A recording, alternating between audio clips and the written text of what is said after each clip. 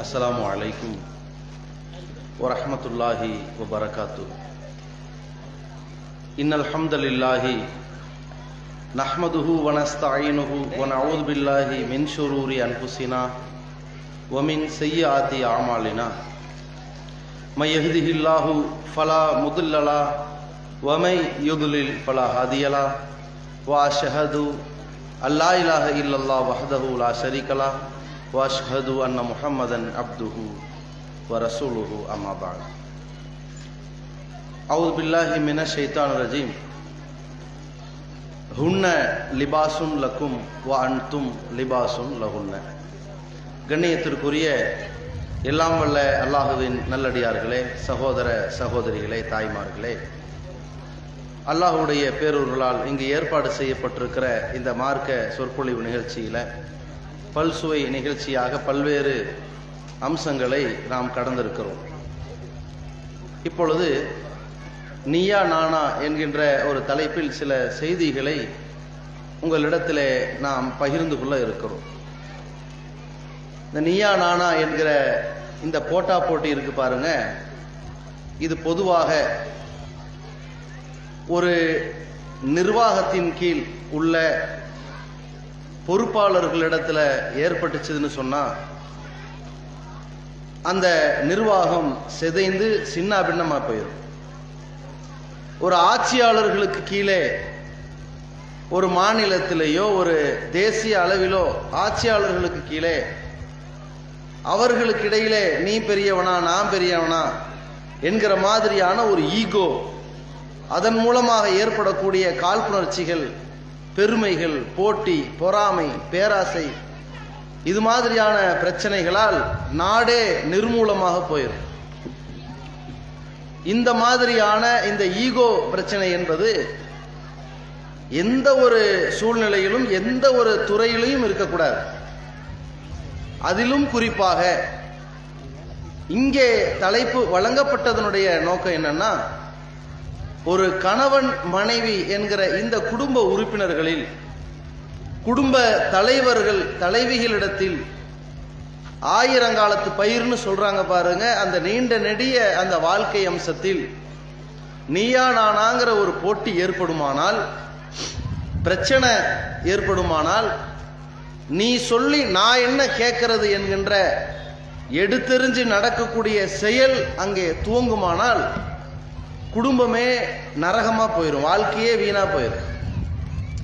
அப்ப இந்த கணவன் மனைவி என்கிற இந்த பந்தம் நீண்ட நெடு காலங்கள் நிம்மதியாக அவர்களுடைய வாழ்க்கை சக்கரம் சிறப்பான முறையிலே சுழல வேண்டும் என்றால் அதற்கு இஸ்லாம் ஏராளமான வழிகாட்டுதல்களை நமக்கு சொல்லிக் கொடுத்திருக்கிறது.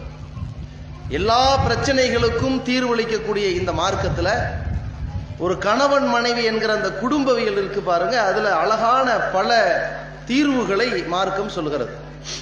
முதலாவது அடிப்படை என்னன்னு கேட்டா, இந்த தீர்வுகளும் பிரச்சனைகளுக்கு சொல்லக்கூடிய பதில்கள் அனைத்துமே இதை கேட்கக்கூடிய யாரா இருந்தாலும் சரி, திருமணமான யாரா இருந்தாலும் சரி, அந்த கணவன்மார்கள் ஒரு முடிவுக்கு வரணும், இது நமக்கு தான் சொல்றாங்க, நம்மிடத்தில் நிறைய சரி செய்ய வேண்டி இருக்கிறது, இதை நாம சரி செஞ்சுக்குவோன்னு ஏற்றுக்கொள்கிற மனப்பக்குவம் இருக்கணும். அதே மாதிரி பெண்களுக்கு சொல்லப்படுகிற விஷயங்கள் எதுவா இருந்தாலும் இது நமக்கு தான் சொல்லி இருக்கிறாங்க என்று ஒவ்வொரு தாய்மார்களும் அதை உள்வாங்கக்கூடிய நிதானம் அவர்கள்ட்ட இருக்கணும். பயானெல்லாம் முடிஞ்சதுக்கு பிறகு வீட்டில் போய் புருஷமார்கள் மனைவிமார்கள்ட்ட கேட்டையா, புரிஞ்சுதா, இனிமேல் ஒழுங்கா நடந்துக்குவியா, இல்ல பெல்ட் எடுக்கவா, இப்படிங்கிற மாதிரி எடுத்தாருன்னு வைங்க, எடுபடாம போயிடும், பேசினதே பலன் இல்லாம போயிடும். அதே மாதிரி மனைவியும், எங்க வீட்டுக்கார் வந்தாரு, நல்லா செருப்புல அடிக்காத குறையா பேசி அனுப்பியிருக்கிறாங்க, இனிமேல் கொஞ்சம் ஒழுக்கமாயிருவாரு அப்படின்னு மனசுல நினைச்சிருந்தாங்கன்னா அதோட பிரச்சனை இல்லை. என்னங்க சாப்பாடெல்லாம் வயிறு நிறைய சாப்பிட்டு வந்தீங்களா, நல்லா கொடுத்து அனுப்பிச்சாங்களா அப்படிங்கிற மாதிரி கணவன்கிட்ட கேட்டார்னா அங்கேயும் எடுபடாம போயிடும். அதனால பிரச்சனைகள் யார்கிட்ட இருக்குதுங்கிறது நமக்கு இதுல நிறைய செய்திகள் சொல்லியிருக்கிறாங்கன்னு தன்னடக்கத்தோட போவது தான் ரெண்டு பேருக்கு நல்லது. ஒரு கதை சொல்லுவாங்க. மனைவிக்கு சரியா காது கேட்கல அப்படின்னு கணவர் டாக்டர்கிட்ட போயிருக்காரு. இந்த மாதிரி என் மனைவிக்கு ரொம்ப காது கேட்க மாட்டேங்குதுங்க, என்ன சொன்னாலும் அதுக்கு புரியறது இல்லை அப்படின்னு இருக்காரு. அப்ப டாக்டர் சொன்னாராம், நீ ஒன்று பண்ணு, அதுக்கு மருந்து அல்லது காதுக்கு மிஷின் வாங்குறதா இருந்தா எவ்வளவு தூரம் வரைக்கும் உன் மனைவிக்கு கேட்கலன்னு செக் பண்ணணும். அதை செக் பண்ணிட்டு சொன்னீங்கன்னா அதுக்கேற்ற மாதிரி நான் அந்த மிஷின் தரேன் அப்படின்னு இருக்கிறார். இந்த கண் பார்வைக்கு கிட்ட பார்வை தூர பார்வைன்னு பார்க்குற மாதிரி எவ்வளோ தூரம் வரைக்கும் காது கேட்குது, எவ்வளோ தூரம் வரைக்கும் காது கேட்கலன்னு செக் பண்ணிட்டு வரணும். இப்போ கணவர் என்ன பண்ணியிருக்காரு, நேராக வீட்டு வாசல்ல நின்று இன்னைக்கு என்ன குழம்பு அப்படின்னு கேட்டிருக்காரு. பதில் வரல. ஓ, இவ்வளவு தூரம் கேட்கல, சரி. வீட்டில் நுழைஞ்சு அந்த ஹாலில் அந்த அம்மா சமையல் கட்டில் இருக்கிறாங்க. இன்னைக்கு என்ன குழம்பு அப்படின்னு கேட்டிருக்கிறாரு. பதில் வரல. ஆஹா, இப்ப இவ்வளவு தூரம் கூட கேட்கல. அதுக்கு பிறகு சமையல் அறைக்கும் போய் இன்னைக்கு என்ன குழம்பு அப்படின்னு சத்தம் போட்டு கேட்டிருக்காரு. இவருக்கு பதில் வரல. அப்போ அவரு புரிஞ்சுக்கிட்டார், என்ன கிட்ட வரைக்கும் சொல்லியும் காது கேட்கல, அப்ப இந்த அளவுக்கு காது டமாரமாயிருச்சு. காது கிட்ட போய் இன்னைக்கு என்னதான் குழம்பு அப்படின்னு கேட்டிருக்கிறார். அந்த அம்மா அப்புறம் சத்தம் போட்டு சொல்லுது, மீன் குழம்புன்னு 4 வாட்டி சொன்னனே உங்களுக்கு காது கேட்கலையான்னு. ஆக மொத்தத்தில் பிரச்சனை என்னன்னா, இவர் வாசப்படியில் நிற்கும் போது இந்த அம்மா பதில் சொல்லியிருக்கிறாங்க, இவருக்கு காது கேட்கல. உள்ள பதில் சொல்லியிருக்கிறாங்க, இவருக்கு காது கேட்கல. சமையல் கட்டுக்கு பதில் சொல்லியிருக்கிறாங்க, இவருக்கு காது கேட்கல. பிரச்சனை இவருக்கு வச்சுக்கிட்டு பொண்டாட்டிக்கு காது கேட்கலன்னு போய் சொன்ன கதையா? இந்த பிரச்சனைகள்ல பாதி பேர்கிட்ட எப்படி வரும்னா, தன்னிடத்தில் நிறைய பிரச்சனை இருக்கும், ஆனால் மனைவிக்கு பிரச்சனையாக இருப்பதாக மக்களிடத்தில் சொல்வார்கள். அப்போ முதல்ல உள்வாங்கி இது யார்கிட்ட இந்த பிரச்சனை இருக்குங்கிறத புரிந்து கொள்ளக்கூடிய நிலையில இருக்கணும். இந்த கணவன் மனைவி வாழ்க்கைங்கிறது 2 அடிப்படை இருக்கு. ஒன்னு, கல்யாணம் பண்றதுக்கு முன்னாடி உள்ளவர்களுக்கான ஒரு வழிகாட்டுதல், கல்யாணம் பண்ணதுக்கு பிறகு உள்ள ஒரு வழிகாட்டுதல். திருமணத்துக்கு முன்னாடி இந்த திருமண உறவு, குடும்ப உறவை பற்றி அல்லாஹ் சொல்லும் பொழுது, ஒமின் ஆயாத்திஹி அன் கலக்கலக்கும், அவனுடைய சான்றுகளில் பல்வேறு அத்தாட்சிகளில் உள்ளதுதான் உங்களை அல்லாஹ் படைத்து, மின் அன்புசிக்கும் அஸ்வாஜன், உங்களிலிருந்தே ஒரு ஜோடியையும் படைத்து நீங்க கணவன் மனைவியா வாழ்றீங்களே, இது அல்லாஹ் ஏற்படுத்திய அத்தாட்சிகளில் ஒன்று. அதன் மூலமாக 2 பேருக்கு இடையில அன்பு, பாசம், காதல் இதெல்லாம் ஏற்படுதே, இது அல்லாஹ் மனித குலத்திற்கு வழங்கி இருக்கிற பல்வேறு சான்றுகளில் உள்ளதுன்னு அல்லாஹ் சொன்னான். அதுல ஒரு வார்த்தை அல்லாஹ் பயன்படுத்துகிறான், லி தஸ்குனு இலைஹா, அந்த பெண்ணிடத்தில் நீங்கள் நிம்மதி பெற வேண்டும் என்பதற்காகத்தான் இந்த குடும்ப வாழ்க்கையை அல்லாஹ் குறிப்பிடுகிறான். திருமணமே எதற்குன்னா, நிம்மதியான ஒரு வாழ்க்கையை தேடி அவன் பயணிக்கணும். திருமணம் ஆகிறதுக்கு முன்னாடி வாழ்க்கை ஒரு கேள்விக்குறியா இருந்தவனுக்கு திருமணத்திற்கு பிறகு ஒரு மிகப்பெரிய ஒரு நெகிழ்ச்சியான பயணமாக அது தொடரணும். அப்படி ஒரு வாழ்க்கையாக இருக்க வேண்டும்னு அல்லாஹ் சொல்கிறான். அப்படித்தான் சரியான மன வாழ்க்கையை சந்திப்பவர்கள் அதை நிம்மதியான பயணமாக எடுத்துக்கொள்வார்கள். வாழ்க்கை நிம்மதியாக இருக்கணும், நரகமா இருக்கக்கூடாது அப்படின்னு சொன்னா, முதல்ல இந்த மணமகன் மணமகளை தேர்வு செய்யும் பொழுது என்ன அடிப்படையில் தேர்வு செய்யணும், மணமகனை ஒரு மணமகள் தேர்வு செய்யும் பொழுது எந்த அடிப்படையில் தேர்வு செய்யணும்னா, பிரதானமான அடிப்படை கொள்கை, ஓர் இறை கொள்கை, வணக்கத்திற்குரியவன் அல்லாஹ் ஒருவனை தவிர வேறு யாரும் இல்லை என்கிற அந்த சத்திய கொள்கை இருக்கு பாருங்க, அதற்கு இணை கற்பிக்காதவனாக, அந்த அல்லாஹுவையே வணங்குபவனாக இந்த கணவர் இருக்கிறாரா? அழகு, படிப்பு, அந்தஸ்து, அதிகாரம், செல்வாக்கு இதையெல்லாம் தூக்கி காலு கீழே போட்டுறணும். எதை முதல்ல பார்க்கணும்? அவர் அல்லாஹ்வுக்கு இணை கற்பிக்காதவராக இருக்கிறாரா? இதான் ஃபர்ஸ்ட் பார்க்கணும். அல்லாஹுவை மட்டும் வணங்குபவராக இருக்கிறாரா?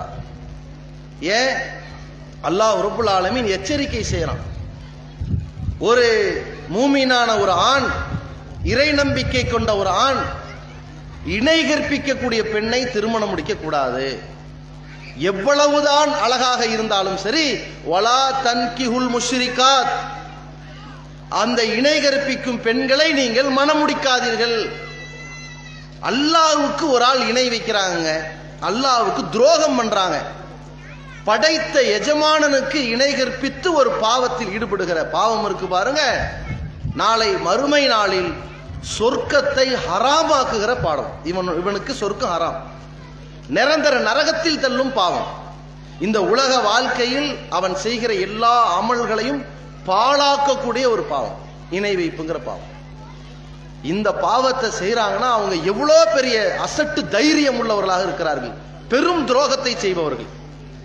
நம்மை படைத்த இறைவன், நமக்கு உணவளித்த இறைவன், நமக்கு உடல் உறுப்புகளை ஆரோக்கியமாக வழங்கிய இறைவனுக்கு இணையாக சமாதி வழிபாடு, சிலை வழிபாடு, சிலுவை வழிபாடுன்னு ஏதோ ஒரு இணை வைப்பு நம்பிக்கை அவர்களிடத்தில் இருக்குமானால் அந்த இறைவனுக்கே பயப்படாதவர்கள், துரோகம் செய்பவர்கள் புருஷனுக்கு நன்றியோடு நடப்பார்களா? அல்லது இறைவனுக்கே பயப்படாதவர்கள் இந்த பொண்டாட்டிக்கு நல்ல முறையிலே உபகாரத்தோடு நடப்பார்களா இந்த கணவன்மார்கள் என்பதை பெண்கள் யோசிக்கணும். படைச்ச ரஹ்மானுக்கு ஒருத்தன் பயப்படுறான்னா, அவனுக்கு இணை கற்பிக்காதவனாக இருக்கிறானே ஆனால், அவனையே சார்ந்தவனாக இருக்கிறானே ஆனால், அவன்கிட்ட கொஞ்சமாவது மனசாட்சி இருக்கும், அவன்கிட்ட இறையச்சம் இருக்கும். அதன் மூலமாக நம்மளை நல்லபடியா நடத்துவார். அப்படி இல்லாவிட்டாலும் அந்த இறைவனை வைத்து இவரை சட்டையை பிடிக்கலாம் என்று ஒரு பெண்ணுடைய மனதில் ஆணித்தரமான ஒரு ஆயுதம், கேடயம் என்ன தெரியுமா? அவன் இறைவனுக்கு பயப்படுபவன், இறைவனுக்கு இணை கற்பிக்காதவன். அந்த நம்பிக்கை எதிர்பார்க்கணும். அதில் அவன் உறுதியாக இருந்தா தான் அந்த மணமகனை தேர்வு செய்யணும். அதே நேரத்தில் பெண்ணாக இருப்பவள் யாரா இருந்தாலும் சரி, இணை கற்பிக்காதவளாக இருந்தால்தான் இந்த கணவன் அந்த பெண்ணை தேர்வு செய்யணும். இதை அடிப்படையாக வைத்து திருமண வாழ்க்கையை சந்திச்சாங்கன்னு வைங்க, அந்த இறைவன் நம்மை பார்த்து கொண்டிருக்கிறாங்கிற அச்சம் குடும்ப வாழ்க்கையில கொஞ்சம் கவனமா, கணவன் மனைவி, கணவன் மனைவிக்கு செய்ய வேண்டிய கடமைகள், மனைவி கணவனுக்கு செய்ய வேண்டிய கடமைகள்ல பேணி நடப்பதற்கு ஒரு பயம் இருக்கும். பேணாவிட்டால் அல்லாஹ் நம்மளை தண்டித்து விடுவான் என்கிற அச்ச உணர்வு இருக்கும். நம்முடைய பொறுப்புகள் குறித்து அல்லாஹ் நம்மளை விசாரிப்பான்கிற ஒரு எண்ண ஓட்டம் இருக்கும். இதை ஃபர்ஸ்ட் தகுதியா வைக்கணும். ரெண்டாவது தகுதி என்ன தெரியுமா? ஒழுக்கம், நன்னடத்தை, சரியான மார்க்கத்தை பின்பற்றக்கூடிய அந்த நன்னடத்தை மிக்க ஒரு வாழ்க்கை. ஒரு மணமகன் இருக்கிறான், அல்லாஹ்வுடைய தூதர் அவர்கள் அல்லாஹ்விடத்திலே பிரார்த்தனை செய்யறாங்க, அல்லாஹும்ம அஸ்லிஹ் லி தீனி அல்லதி ஹுவ இஸ்மத்து அம்ரி. இறைவா, என்னுடைய நடத்தையை நீ சீராக்கி வைப்பாயாக. அல்லதி ஹுவ இஸ்மத்து அம்ரி, எல்லா காரியங்களை விட பிரதானமானது, கிரீடம், முதன்மையானது என்ன தெரியுமா? கேரக்டர். ஆள் எப்படி? உங்க வீட்டுக்கு ஒரு வேலைக்காரனை சேர்க்கிறீங்க, ஆள் எப்படி? அவன் வல்லவனா இருக்கட்டும், முதல்ல நல்லவனா இருக்கிறானா கேட்போமா இல்லையா? ஒரு தொழிலாளி சேர்க்கப்படுகிறார், ஆள் எப்படி? விசுவாசமா இருப்பாரா, நேர்மையா இருப்பாரா, நம்பிக்கையா இருப்பாரா, நடத்தை எதிர்பார்க்கிறோமா இல்லையா? ஒரு முதலாளிகிட்ட போய் வேலைக்கு சேரும்போது இந்த முதலாளி எப்படி, அவருடைய கேரக்டர் இவன் எதிர்பார்க்கிறானா இல்லையா? வேலை செய்யற இடத்துல பிடிக்கலன்னா ஓடி வந்துடலாம். இதில் பெரும் இழப்புகள் ரெண்டு பேருக்கு ஏற்பட போறது இல்லை. வாழ்க்கை பந்தம் அப்படி இல்லை. மணமகனிடத்தில் ஒரு பெண் போய் மாறிவிட்டால், இணைந்து விட்டாலேயானால் அவள் சந்திக்கிற இழப்புகள் ஏராளம் இருக்கிறது. அதற்கப்புறம் மறு வாழ்க்கையை தேடுவது பெரும் கஷ்டம். பள்ளத்தாக்குல விழுந்து எழுந்திருக்க முடியாத சூழல் தான் அது இல்லையா? திருமணம் ஆகாத எத்தனையோ பெண்கள் இருக்கும் பொழுது திருமணமாகி விவாகரத்தான பெண்களுக்கு மறுவாழ்க்கை கிடைக்கிறதே கடுமையான பின்னடைவாக இருக்கிற சூழலா இருக்கிறது. அப்ப முதல்ல திருமணத்தை முடிக்கிறதுக்கு முன்னாடி எதை பார்க்கணும்? ஒழுக்கத்தை பார்க்கணும். மணமகன் எப்படி? ஆள் வாட்ட சட்டமா இருக்காரு, அழகா இருக்கிறாரு.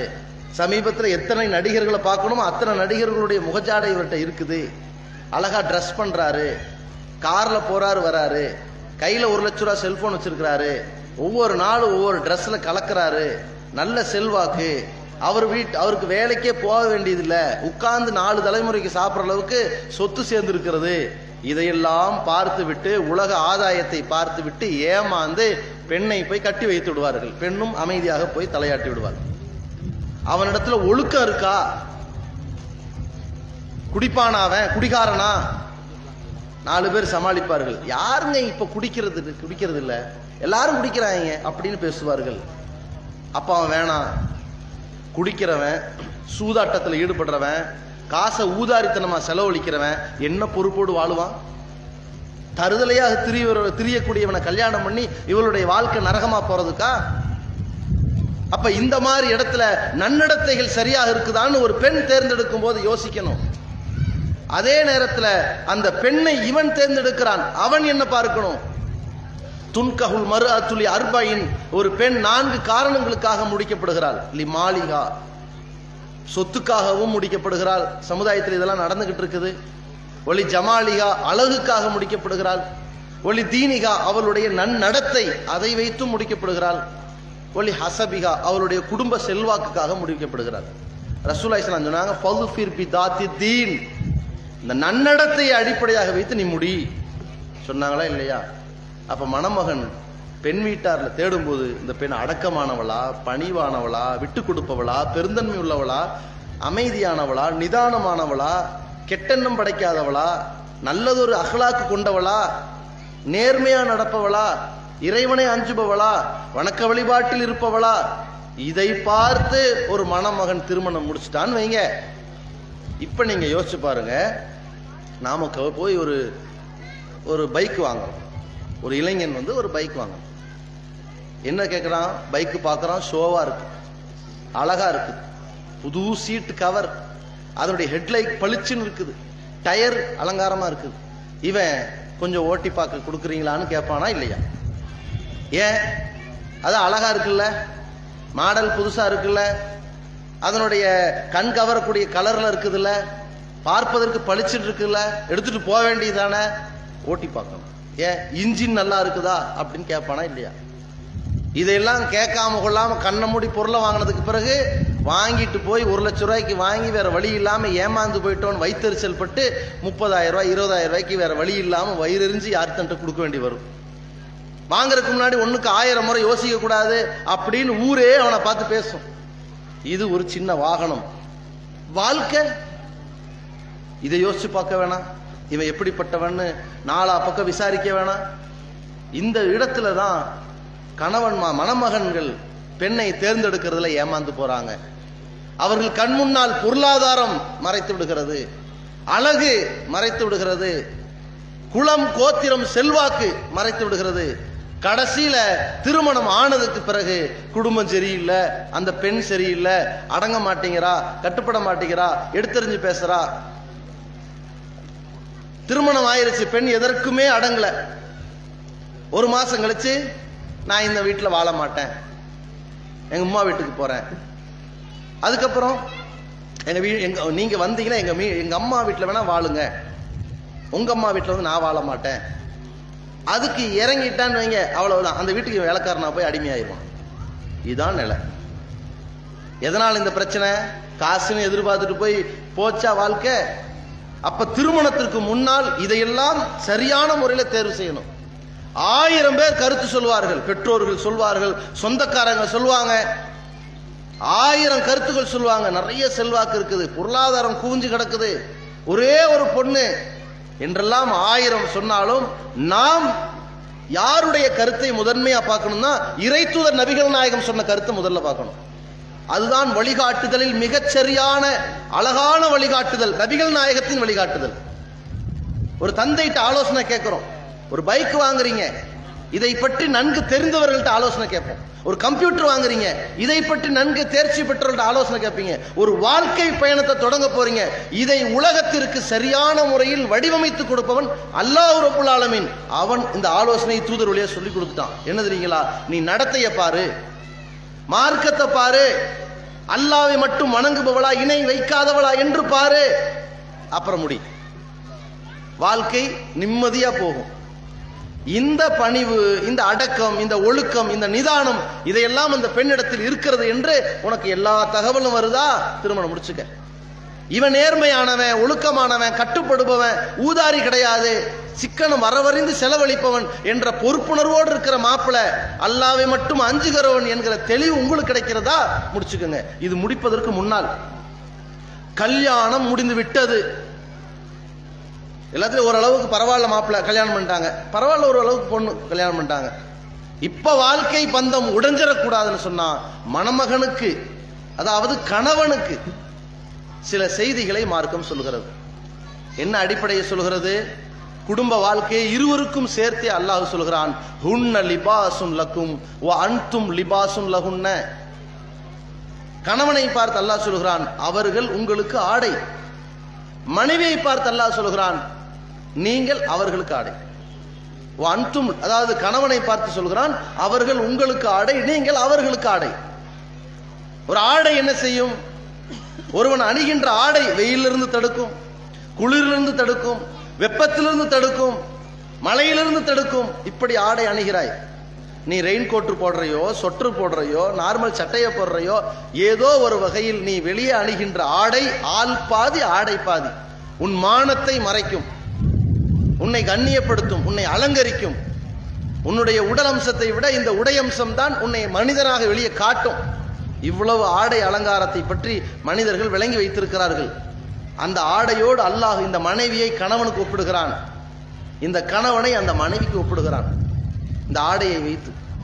இப்ப நம்ம இடத்துல இருக்கிற ஆடை எல்லாத்தையும் மறைத்தது போல இந்த பெண் தான் இவனுடைய பார்வைக்கு திரையிடுகிறாள், கட்டுப்பாடை கொடுக்கிறாள்.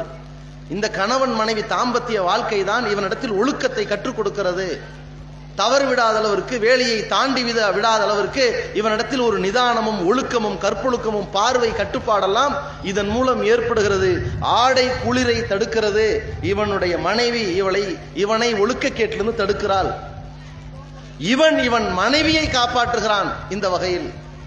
இப்ப நாம போட்டிருக்கிற ஆடையை ஒவ்வொருத்தரும் நீங்க யோசிச்சு பாருங்க. வெளியே போற இடத்துல ஒரு ஆணோ ஒரு பெண்ணோ தன்னுடைய ஆடையை அணிந்திருப்பவர்கள் கந்தலாக கிழிசலாக போட்டுட்டு போக விரும்புவார்களா? கிழிஞ்சு போன ஆடைகளாக வைத்திருக்க விரும்புவார்களா? இருக்கிறது ஒரே ஒரு ஆடை தான், கிழிஞ்சு போச்சு, இப்படியே கிழிஞ்ச நிலையில விட்டுருவார்களா? அல்லது தேய்த்து அந்த குறை தெரியாமல் மறைப்பார்களா? பாக்கெட்டு கிழிஞ்சிருக்கு இப்படியே போவாங்களா? பாக்கெட்ல எப்படியாவது ஒட்டு போட்டுட்டு போவாங்களா? இருக்கிறது ஒரே சட்டை தான். அழுக்கு பிடிச்ச ஆடை அப்படியே போவாங்களா? அல்லது கசக்கி துவைச்சு பளபளன்னு போட்டுட்டு போவாங்களா? அது கந்தலாக இருந்தாலும் நல்ல முறையில் துவைச்சு அதை சீராக்கி அயன் பண்ணிட்டு போவாங்களா? அல்லது கிடைச்ச வரைக்கும் லாபம் போட்டு போவாங்களா? ஒரு ஆடையை ஒருவன் அணிகின்ற விதத்தில் எப்படி அழகை வெளிப்படுத்த காட்ட நினைக்கிறான். அந்த ஆடையில் இருக்கிற எந்த குறையாக இருந்தாலும் அதை மறைக்க நினைக்கிறான். சின்ன கரப்பட்டாலும் கூட அதை வெளியாளுக்கு தெரியக்கூடாதுங்கிற அளவுல கவனிக்கிறானே. இதே ஒரு பெண், அவள் அடியக்கூடிய ஆடை இருக்கிறது ஒரு ஆடை, எப்படி வைத்திருப்பாள்? எவ்வளவு கவனமாக பேணுவாள்? இதைத்தான் மார்க்கம் அழகாக சொல்லி இருக்கிறது. உன்னுடைய மனைவி உனக்கு ஆடை, உன்னை காப்பாத்துறவ, உன்னை மறைக்கிறவ. அந்த ஆடை நீ எப்படி வச்சுக்க போற? வாஷிருஹுன்ன பில் மாரூஃப். அந்த பெண்களை நல்ல முறையில நீங்கள் அவர்களிடத்தில் வாழ்க்கை நடத்துங்கள், நல்ல முறையில் நடத்துங்க. நல்ல முறையில் நடத்துங்கள் என்றால் அந்த ஆண்களுக்கு அல்லாஹ் சொல்லித் தருகின்றான். நீ செய்ய வேண்டியது என்ன? இருவருக்கும் அல்லாஹ் சொல்லிவிட்டான். அல்லாஹ்வுடைய தூதர் அவர்கள் அழகான முறையில் சொல்லிட்டாங்க. குல்லுக்கும் ராயின் ஓ குல்லுக்கும் மஸ்ஊலுன் என்ற ஐயத்தி. உங்கள ஒவ்வொருத்தரும் பொறுப்பாளர்கள் தான். ஒவ்வொருவரும் தன்னுடைய பொறுப்பின் கீழ் நாளை மறுமையில் விசாரணைக்கு உள்ளாவீர்கள். அல்லாஹ் கேள்வி கேட்பான். உங்கள் ஒவ்வொருவருக்கும் பொறுப்பு வழங்கப்பட்டிருக்கிறது. ஏதோ ஒரு வகையிலே நீங்கள் பொறுப்பாளியாகி விடுகிறீர்கள். ஒரு ஆண் தன்னுடைய குடும்பத்திற்கு பொறுப்பாளி, அவன் விசாரிக்கப்படுவான். ஒரு தலைவன் தன் சமுதாயத்திற்கு பொறுப்பாளி, விசாரிக்கப்படுவான். ஒரு ஊழியன் தன் எஜமானனுக்கு அவன் தான் பொறுப்பாளி, துரோகம் பண்ணாம இருக்கணும், விசாரிக்கப்படுவான். ஒரு பெண் தன்னுடைய கணவனுக்கும் கணவனின் வீட்டாருக்கும் அவள் பொறுப்பாளி, விசாரிக்கப்படுவாள். ஒவ்வொருவரும் அந்த பொறுப்பு குறித்து நாளை மறுமையில் விசாரணைக்குள்ளாவீர்கள். பதில் சொல்ல தயாராயிருங்க, பொறுப்புணர்வோடு நடந்துக்குங்க என்று இருவருக்கும் அல்லாஹ் சொல்லிவிட்டான். கணவனுக்கு அல்லாஹ்வுடைய தூதர் சொல்லிட்டாங்க, அன் தக்ஸூஹா இதக்கு தசைத்த, நீ உடுத்தினால் அவளுக்கும் உடை வாங்கி கொடு, மனைவிக்கு உடை கொடு. நீ உண்ணும் பொழுது அவளுக்கு உணவு கொடு, உண்பதற்கு வழிவகை செய். அவளுக்கு உணவை கொடுக்க வேண்டிய பொறுப்பு கணவனை சேர்ந்தது, உடையை கொடுக்க வேண்டிய பொறுப்பு கணவனை சேர்ந்தது. இதை கரெக்டா பண்ணிடுவாங்க. ஆனா இந்த இடத்துல கணவன்மார்களுக்கும் மனைவிக்கு இடையில வாழ்க்கை பிரச்சனை எங்கிருந்து தொடங்கும்னு சொன்னா, கணவன் இந்த விஷயத்துல தருதலையாக இருக்கும் பொழுதுதான் தொடங்கும். ஆண் என்கிற அந்த மிகப்பெரிய ஒரு அந்த நிர்வகிக்கக்கூடிய தகுதியை அவன் இழக்க ஆரம்பிப்பான். எப்ப தெரியுமா? அல்லாஹ் திருமறையில் குறிப்பிடுகிறான், அர்ரிஜாலு கவ்வாமூன அலன் நிசா, ஆண்கள் தான் பெண்களை நிர்வகிக்கக்கூடியவர்களாக இருக்கிறார்கள். பிமா ஃபல்லல்லாஹு பஅலஹும் அலா பாதின். அதற்கு பிரதானமான ஒரு காரணம், அல்லாஹ் சிலரை விட சிலரை உயர்த்தி தான் வச்சிருக்கிறான். ஆணும் பெண்ணும் சமம் சொல்லி ஊரெல்லாம் மக்களை ஏமாத்தி திரிகிறாங்க. அது பொய்யான வாதம். ஆணும் பெண்ணும் சமம் என்பது அப்பட்டமான ஏமாற்று பேச்சு. பல இடங்களில் ஆணை விட பெண் உயர்ந்தவளாக இருப்பாள், பல இடங்களில் பெண்ணை விட ஆண் உயர்ந்தவனாக இருப்பான். பல்வேறு பிரச்சனைகளை எதிர்கொள்வதில் பெண்ணை விட ஆண் அங்கே துணிச்சலாக இருப்பான். அதில் பெண் சமமாக இருக்க மாட்டாள். உடல் அமைப்பு ஆணுக்கும் பெண்ணுக்கும் வேறுபாடு இருக்கிறது, எப்படி சமம் சொல்ல முடியும்? உடைகள் ஆணுக்கும் பெண்ணுக்கும் வேறுபாடு இருக்கிறது, எப்படி சமம்னு சொல்ல முடியும்? அதே நேரத்தில் ஒரு பெண் கருவில் அந்த குழந்தையை சுமந்து, கருப்பையிலே சுமந்து 10 மாதங்கள் சிரமப்பட்டு அந்த குழந்தையை ஈண்டெடுக்கிறாள். இதை ஒரு ஆம்பளை செய்ய முடியுமா? 2 ஆண்டுகள் உயிர் பாலாக அங்கே, உதிரம் பாலாக அங்கே உணவாக அமிர்தமாக ஊட்டப்படுகிறதே, இதை ஒரு ஆண் செய்ய முடியுமா? அந்த பெண்ணுக்கு இருக்கக்கூடிய பல தியாகங்கள் அங்கே ஆணுக்கு இல்லாம போயிடும். அப்புறம் எப்படி ஆண் பெண் சமம் சொல்ல முடியும்? அது பொய்யது. அல்லாஹ் ரப்புல் ஆலமீன் சில விஷயங்களில் சில பேரை விட சில பேரை உயர்த்தி வச்சிருக்கிறான். நிர்வகிப்பதில் ஆணை வைத்திருக்கிறான். நிர்வாகம், அவன் தன்னுடைய தாய் தந்தையை பராமரிக்க வேண்டிய இடத்துல இருக்கிறான், தன் சகோதரிகளை பராமரிக்கிற இடத்துல இருக்கிறான், தன்னுடைய இளம் சகோதரர்களை பராமரிக்கிற இடத்துல இருக்கிறான், தன் மனைவியையும் தன் பிள்ளைகளையும் பராமரிக்கிற இடத்துல அவன் இருக்கான். ஒரு பெண் அந்த நிர்வாகத்துக்கு உட்பட்டவளாகத்தான் இருக்கணும். இன்னொரு காரணத்தை அல்லாஹ் சொல்கிறான், வபிமா அன்ஃபகு மின் அம்வாலிஹிம், ஆண் தான் தன்னுடைய பொருளாதாரங்களை குடும்பத்திற்கு செலவழிக்கிறான். அப்ப அவன் தான் நிர்வகிக்கணும். யார் செலவழிக்கிறானோ, யார் அள்ளி கொட்டுறானோ, யார் சம்பாதிக்க போறானோ அவன் தான் அந்த பெண்ணுக்கு செலவழிக்கிற இடத்துல இருக்கிறான். அவன் தான் அந்த குடும்பத்தை நிர்வகிக்கக்கூடிய இடத்துல இருக்கிறான். அதற்கு ஏற்று கட்டுப்பட்டு வாழ்பவளாக பெண் இருக்க வேண்டும். இது ஆணுக்கு அல்லாஹ் தஆலா சொல்லிட்டான்ல. இப்ப பிரச்சனை எங்க ஆரம்பிக்கும்னா, இந்த ஆண் குடும்பத்துக்கு சம்பாரிச்சு கொடுக்கலன்னா அங்கதான் பிரச்சனை ஆரம்பிக்கும். ஒழுங்கா வேலைக்கு போறது இல்ல, வீட்டுக்கு சம்பாரிச்சு கொடுக்கறது இல்ல, பொண்டாட்டிக்கு சரியான உணவு வாங்கி தரல, பிள்ளைங்களுக்கு சரியா பள்ளிக்கூடத்தில் சேர்க்கறது இல்ல, அவங்களுக்கு ஃபீஸ் கட்டுறதுக்கு வழிவகை செய்யல, அவங்களுடைய வாழ்வாதாரத்தை பத்தி கவலைப்படுறது இல்ல, இருக்காரு போறாரு வாழ்றாரு. அப்பதான் வாழ்க்கை நரகமா போகும். இவன் இந்த வசனத்திற்கு ஏற்ற மாதிரி இவன் நடக்கவில்லை. இந்த இடத்துல ஒவ்வொரு கணவன்மார்களும் பொறுப்புணர்வோடு நடக்கணும். உனக்கு திருமணம் பண்ணி அப்படி பொறுப்புணர்வோடு நடக்க முடியாவிட்டால் கல்யாணமே பண்ணிருக்க கூடாது. ஏன்? அல்லாஹ்வுடைய தூதர் அவர்கள் என்ன சொன்னார்கள்? மனிஸ்ததா மின்குமுல் பாஅத்த ஃபல்யதஸவஜ், உங்களில் சக்தி உள்ளவர் கல்யாணம் பண்ணிக்கங்க. அதுதான் பார்வையை தாழ்த்தும், கற்பை காக்கும். வ மல்லம் யஸ்ததி, அந்த திருமணத்தை செய்ய முடியாதவன், முதல்ல சக்தி உள்ளவன் கல்யாணம் பண்ணிக்கங்கன்னு சொன்னது பருவம். அவனுக்கு குடும்ப வாழ்க்கைக்கு திராணி இருக்கிறது, அந்த பெண்ணை வைத்து வாழ்க்கை நடத்துவதற்கான ஒரு ஆற்றல் வந்து விட்டது, திருமணம் முடித்துக் கொள்ளலாம். ஆனால் பொருளாதாரம், குடும்ப சூழல், பிரச்சனையை எதிர்கொள்ளக்கூடிய பக்குவம், அந்த தன்னுடைய குடும்பத்தையும் கவனித்துக் கொண்டு, தன்னுடைய தாய் தந்தையும் கவனித்துக் கொண்டு, தன் சகோதர சகோதரியையும் கவனித்துக் கொண்டு, திருமண பந்தத்தில் இணையக்கூடிய இந்த பெண்ணையும் வாழ்வளிக்கக்கூடிய ஒரு பொறுப்புணர்வு அவனுக்கு இருக்குமானால் அதான் சக்தி. இல்லம் எஸ்தத்தி, அப்படி ஒரு சக்தி அவனுக்கு இல்லை. வெறுமனே 15 வயசுல கல்யாணம் பண்ணக்கூடிய வயசு வந்து விட்டான். எது? திருமணம் பண்றதுக்கு திராணி இருக்கிறது, ஆனால் வாழ்க்கை நடத்துறதுக்கு, அவளுக்கு சாப்பாடு போடுவதற்கு, சம்பாரிச்சு கொட்டுவதற்கு இன்னும் அந்த பொறுப்போ பக்குவமோ சக்தியோ வரல. இல்லம் எஸ்தத்தி, யாரெல்லாம் அந்த சக்திக்கு வரலையோ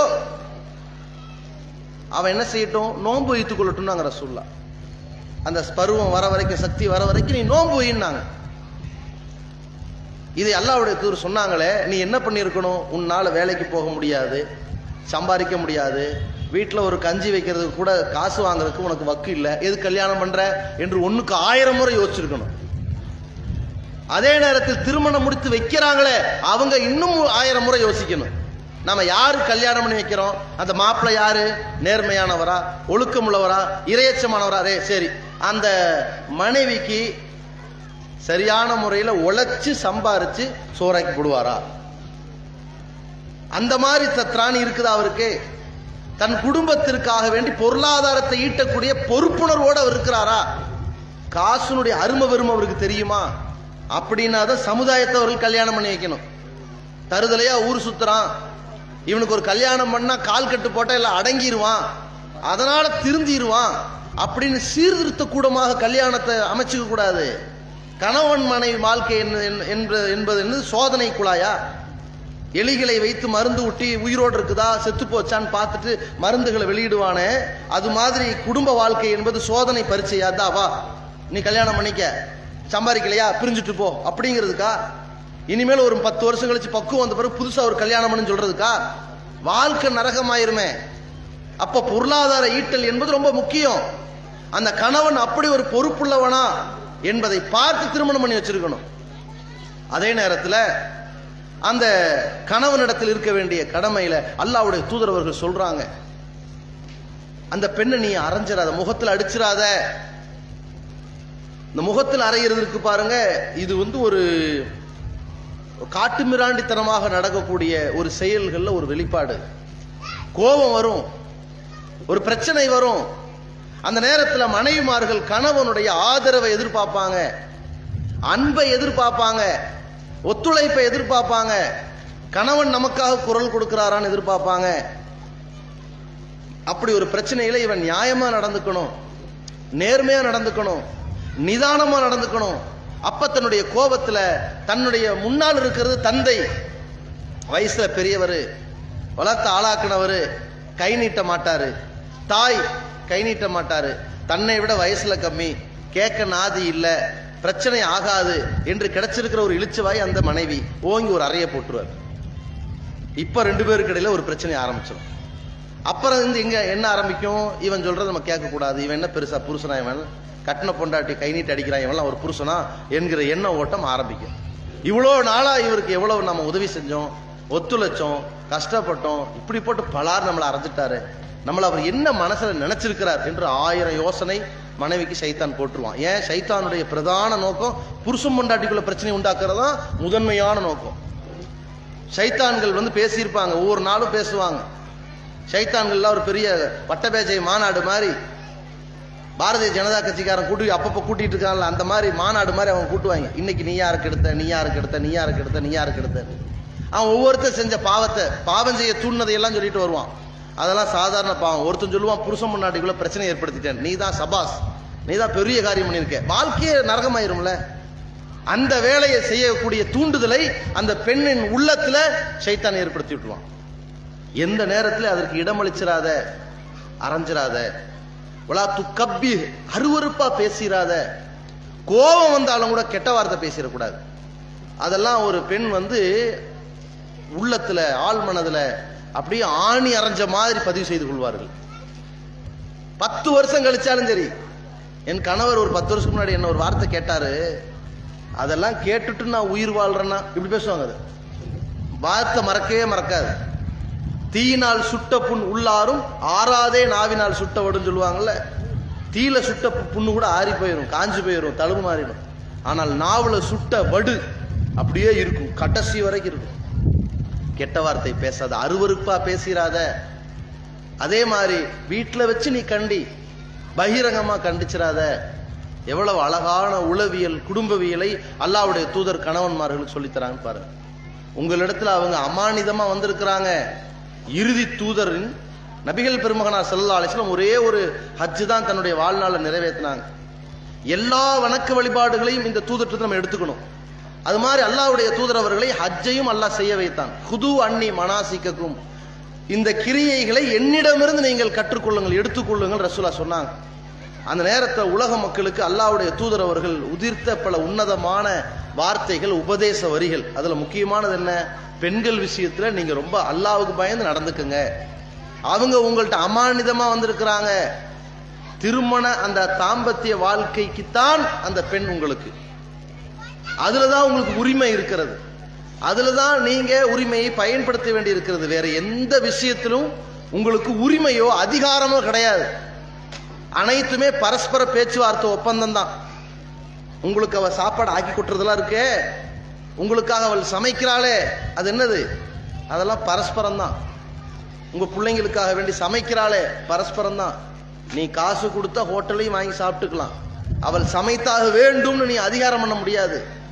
இதெல்லாம் நீங்க ரெண்டு பேரும் பரஸ்பர அன்போடு பாசத்தோடு குடும்ப வாழ்க்கையை நல்லபடியா முன்னேற்றப்படுத்தணுங்கிறதுனால அந்த பெண்மணி ஒத்துக்கொண்டு, பரவாயில்ல ஹோட்டலுக்கு வாங்கினா வாங்குற உணவு அதிகம் அதிலே சாப்பிட்டு வயிற்று கெட்டுக்க வேண்டாம், காசு ரொம்ப நஷ்டமாக்க வேண்டாம், கொஞ்சம் கொஞ்சமா சேகரிச்சு குடும்பத்தை முன்னேற்றப்படுத்தலான்னு உங்களுக்காக அவள் விட்டு கொடுத்து இறங்கி வந்ததுதான் சமையல்.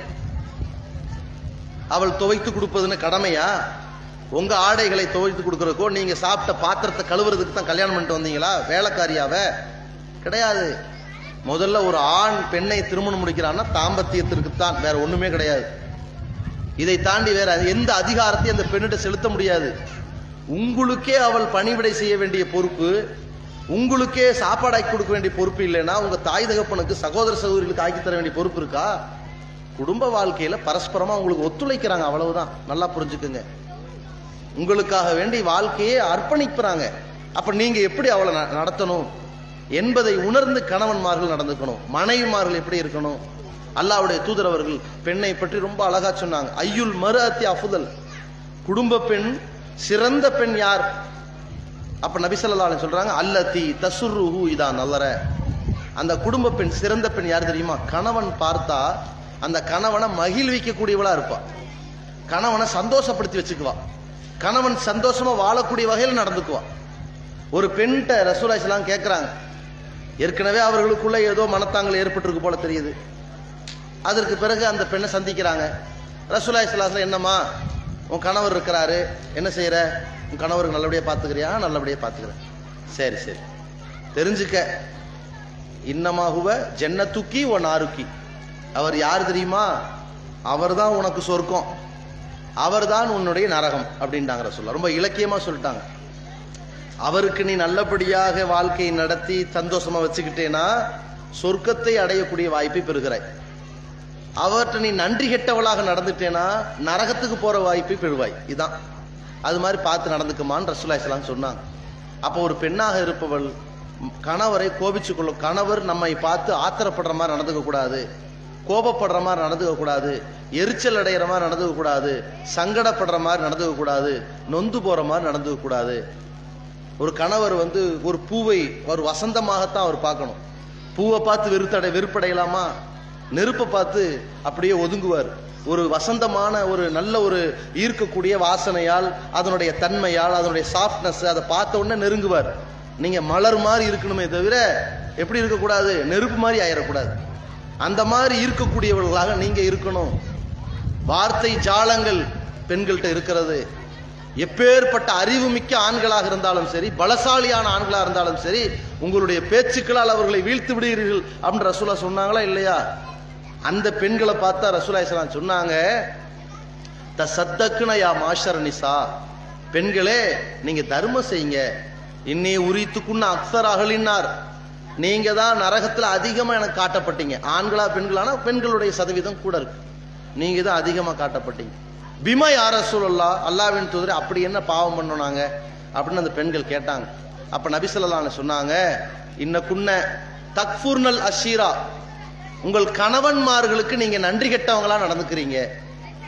துக்ஸிர்னல் லஅன, அதிகமா சபிக்கிறீங்க. வாயை திறந்தா அவன் நாசமா போட்டும், இவன் கொள்ளையில போட்டும், இவன் விளங்காம போட்டும், இவன் உருப்படாம போட்டும், இவன் கழிச்சல்ல போயிட்டும், அப்படிங்கிறது தான் வாயை திறந்து வரும்.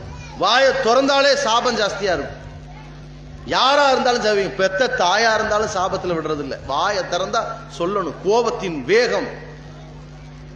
லைஸ ஷதீது பிஸ்ஸுராத்தி, ரசூலுல்லாஹ் அழகா சொன்னாங்க. ஒரு வீரன் என்றால் யாரு? பிறரை வீழ்த்துறானே அவன் வீரன் இல்ல. இன்னம ஷதீதுல்லதி யம்லிகு நஃப்ஸஹு இந்தல் கலப், கோபம் கடுமையா வரும்போது தன்னை அப்படியே கண்ட்ரோல் பண்றானே அவன் தான் உண்மையான வீரன்.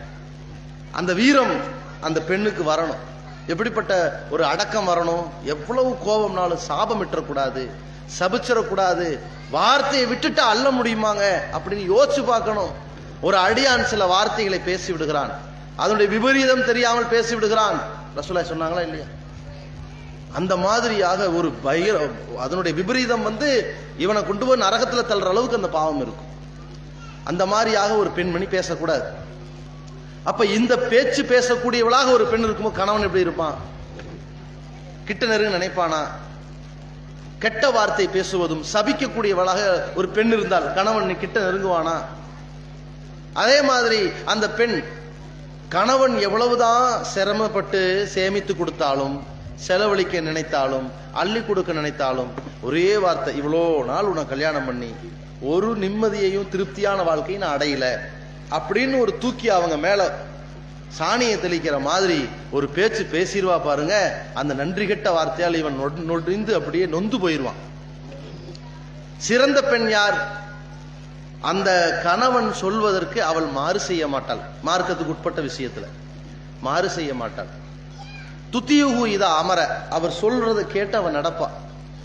அவதான் சிறந்த பெண்ணு. நான் அந்த மாதிரி ஒரு பெண் தன்னுடைய கணவர்களிடத்துல நல்ல முறையில ஒரு மகிழ்வூட்டக்கூடிய வகையில அவள் நடந்து கொள்வாளையானால், நல்லா புரிஞ்சுக்கங்க, எந்த ஒரு இளைஞனாக இருந்தாலும் ஜுய்யன லின்னாசி ஹுப்பு ஷஹவாத்தி மினன் நிசா, ஆண்களுக்கு பெண்கள் அழகாக காட்டப்பட்டு விட்டார்கள்.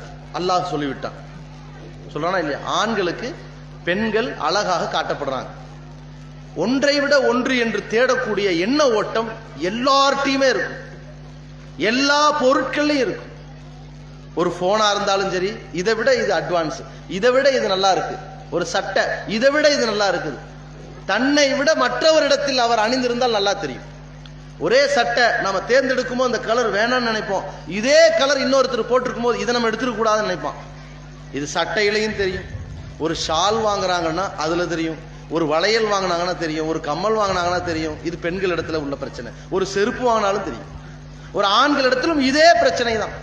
அவன் சட்டை எடுத்தாலும் சரி, பேனா வாங்கினாலும் சரி, பென்சில் வாங்கினாலும் சரி, ஒரு பெல்ட் வாங்கினாலும் சரி, ஒரு ஷூ வாங்கினாலும் சரி, மற்றதை பார்த்து தேர்ந்தெடுப்பான், ஆசைப்படுவான். இதே மாதிரி ஒரு பெண்ணை பார்க்கின்ற பொழுது அந்த பெண் ஒரு அழகாக, இவனுடைய மனைவியை விட ரொம்ப அழகாக தெரிவாள். ஆனா இவன் என்ன மறந்துடுறான்? உலகத்தில் இருக்கிற எல்லா பெண்களும் அழகாக தெரிவார்கள். இந்த பெண்ணை விவாகரத்து பண்ணிட்டு இவன் எந்த பெண்ணை அழகாக நினைச்சு கல்யாணம் பண்ணானோ அப்புறம் இந்த பெண்ணை பார்ப்பான், தன்னுடைய முன்னாள் மனைவி அழகாக தெரிவாள். இப்படித்தான் நடக்கும் உலகம் முழுக்க. ஆனா இவன் நினைச்சிட்டான், இதை விட்டு இன்னொரு பக்கம் பாயக்கூடியவனாக சாயக்கூடியவனாக இருக்கிறானே, அந்த இடத்திற்கான ஒரு தடுப்பு எது தெரியுமா? இந்த மனைவியுடைய நடத்தை தான். மனைவி நல்லபடியாக இருப்பாளேயானால் அந்த கணவனை வளைத்து போடக்கூடிய வகையிலே கண்ணியமாக அழகான முறையிலே அனுசரணையோடு அரவணைப்போடு நடப்பாளேயானால் கணவன் திசை மாற மாட்டான். அப்ப அவன் திசை மாறாதவாறு நீங்கள் தக்க வைத்துக் கொள்ளுங்கள். அதே நேரத்தில் கணவன்மார்கள் ஒரு காலத்தில் மனைவிக்கு துரோகம் பண்ணிடாதீங்க. திருமணம் என்பது வாழ்க்கை ஒப்பந்தம். அகதன மின்கும் மீசாக்கன் கலீலா, பலமான ஒப்பந்தத்தை உடன்படிக்கை அவர்கள் மேற்கொண்டிருக்கிறார்கள். உங்களுக்கு விருப்பம் ரெண்டு பெண்ணை திருமணம் முடிக்கணும்னு விருப்பம் இருக்குமானால் திருமணத்துக்கு முன்னாடியே திட்டவட்டமா சொல்லிருங்க, 2 பெண்களை நான் திருமணம் முடிப்பேன், அதில் ஒன்று நீ. அப்படி ஒரு வாழ்க்கை பந்தத்தில் பங்காளியாக வருகிறாயா? நீ ஒரு பங்கு, இன்னொரு ஆள் பங்கு வருகிறாயான்னு கேளுங்க. அப்படி எந்த பெண்கள் வருகிறார்களோ, வாழ்க்கை துணையாக இருக்கிறார்களோ, இன்னொரு பெண்ணை தேடுங்க.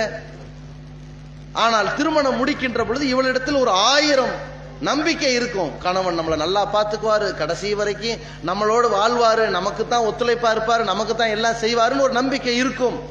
அந்த நேரத்தில் மனைவிக்கு துரோகம் பண்ணக்கூடியவர்களாக அந்த மனைவிட்டே போய் திருமணம் பண்ண வேண்டிய சூழல் ஏற்படுகிறது என்றால் அவன் செய்ய முற்படுகிறான்னா அது ஒண்ணு.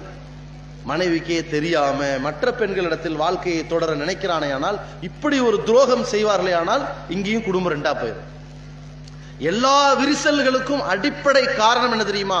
குர்ஆன் சுன்னாவில் சொல்லப்படுகிற கடமைகளையும் உரிமைகளையும் யார் மீறி நடப்பார்களோ அப்பொழுதெல்லாம் விரிசல் வரும், அப்பொழுதெல்லாம் நிம்மதி இழப்பார்கள், அப்பொழுதெல்லாம் குடும்ப வாழ்க்கையே நரகமா போய் நிற்கும். அதனால நம்முடைய வாழ்க்கை மிகப்பெரிய நிம்மதியான முறையில் அமைய வேண்டும் என்றால் அல்லாஹ்வும் தூதரும் காட்டி தந்த முறைப்படி இந்த கடமைகளையும் உரிமைகளையும் நாம் பேணி நடக்கணும். திருமண பந்தத்துல அல்லாஹ்வுடைய தூதர் காட்டி தந்த முறையில திருமணத்தை செய்து நாம திருமணம் பண்றோம். எல்லாரும் ஒரு பிரார்த்தனை செய்யறாங்க. என்ன பிரார்த்தனை? பாரக்கல்லாஹு லக்க வ பாரக அலைக்க வ ஜமஅ பைனகுமா ஃபீ கைர். அல்லாஹ் உனக்கு பரக்கத் செய்யட்டும், வெளியிலும் பரக்கத் செய்யட்டும். திருமணம் முடிச்சாரு, இப்ப நல்லா இருக்கிறாரு, நல்ல ஒரு தொழில், நல்ல ஒரு சம்பாத்தியம், நல்ல ஒரு பொருளாதாரம், நல்ல குழந்தைகள், நல்ல வாழ்க்கை, நல்ல வீடு, இப்படின்னு வெளிப்புற பரக்கத்து உனக்கு கிடைச்சுக்கிட்டே இருக்கட்டும். நிறைய கல்யாணமாயி நல்ல ஒரு வாழ்க்கை செட் ஆகி வெளிப்புற பரக்கத்து நிறைய கிடைக்குது. நிம்மதி, சந்தோஷம், இணைப்பு, நல்ல ஒரு வாழ்க்கை பந்தம் ஒரு உறுதியாக இருந்திருக்கிறது என்கின்ற அந்த வாழையடி வாழை தொடர்ச்சி என்கிற ஒரு கண்ணுக்கு தெரியாத பரக்கத்தும் ஏற்படட்டும். இதைத்தான் எல்லாரும் துவா கேட்டுக்கிட்டு இருக்கிறாங்க. இந்த 16 பெற்று பெருவாழ்வும் இல்ல, 16,000 பரக்கத்தும் கிடைக்கணும், எல்லாம் கிடைக்கட்டும் துவா கேட்கிறாங்க.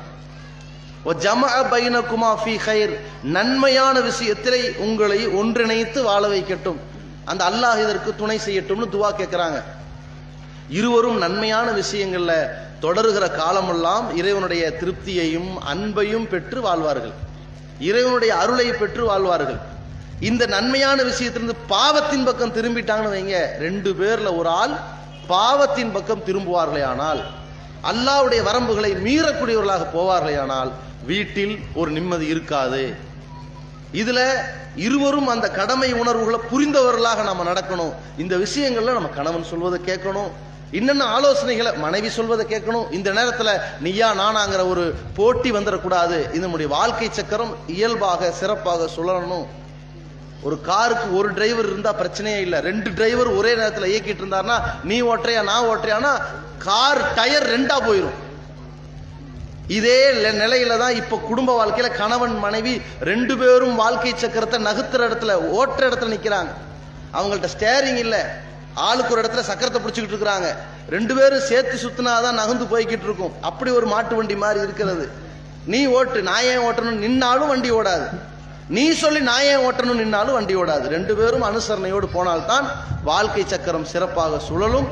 அந்த ஒரு பாக்கியமிக்க வாழ்க்கை அமைவதற்கு ஏற்றவாறு அல்லாஹ்வும் தூதரும் காட்டி தந்த வழியிலே நடப்போமாக. ஒரு நல்ல அன்பு கணவனாக, அருமை மனைவியாக இந்த இல்லற வாழ்க்கை இனிக்கட்டும். அஸ்ஸலாமு அலைக்கும் வரஹ்மத்துல்லாஹி வபரகாத்துஹு.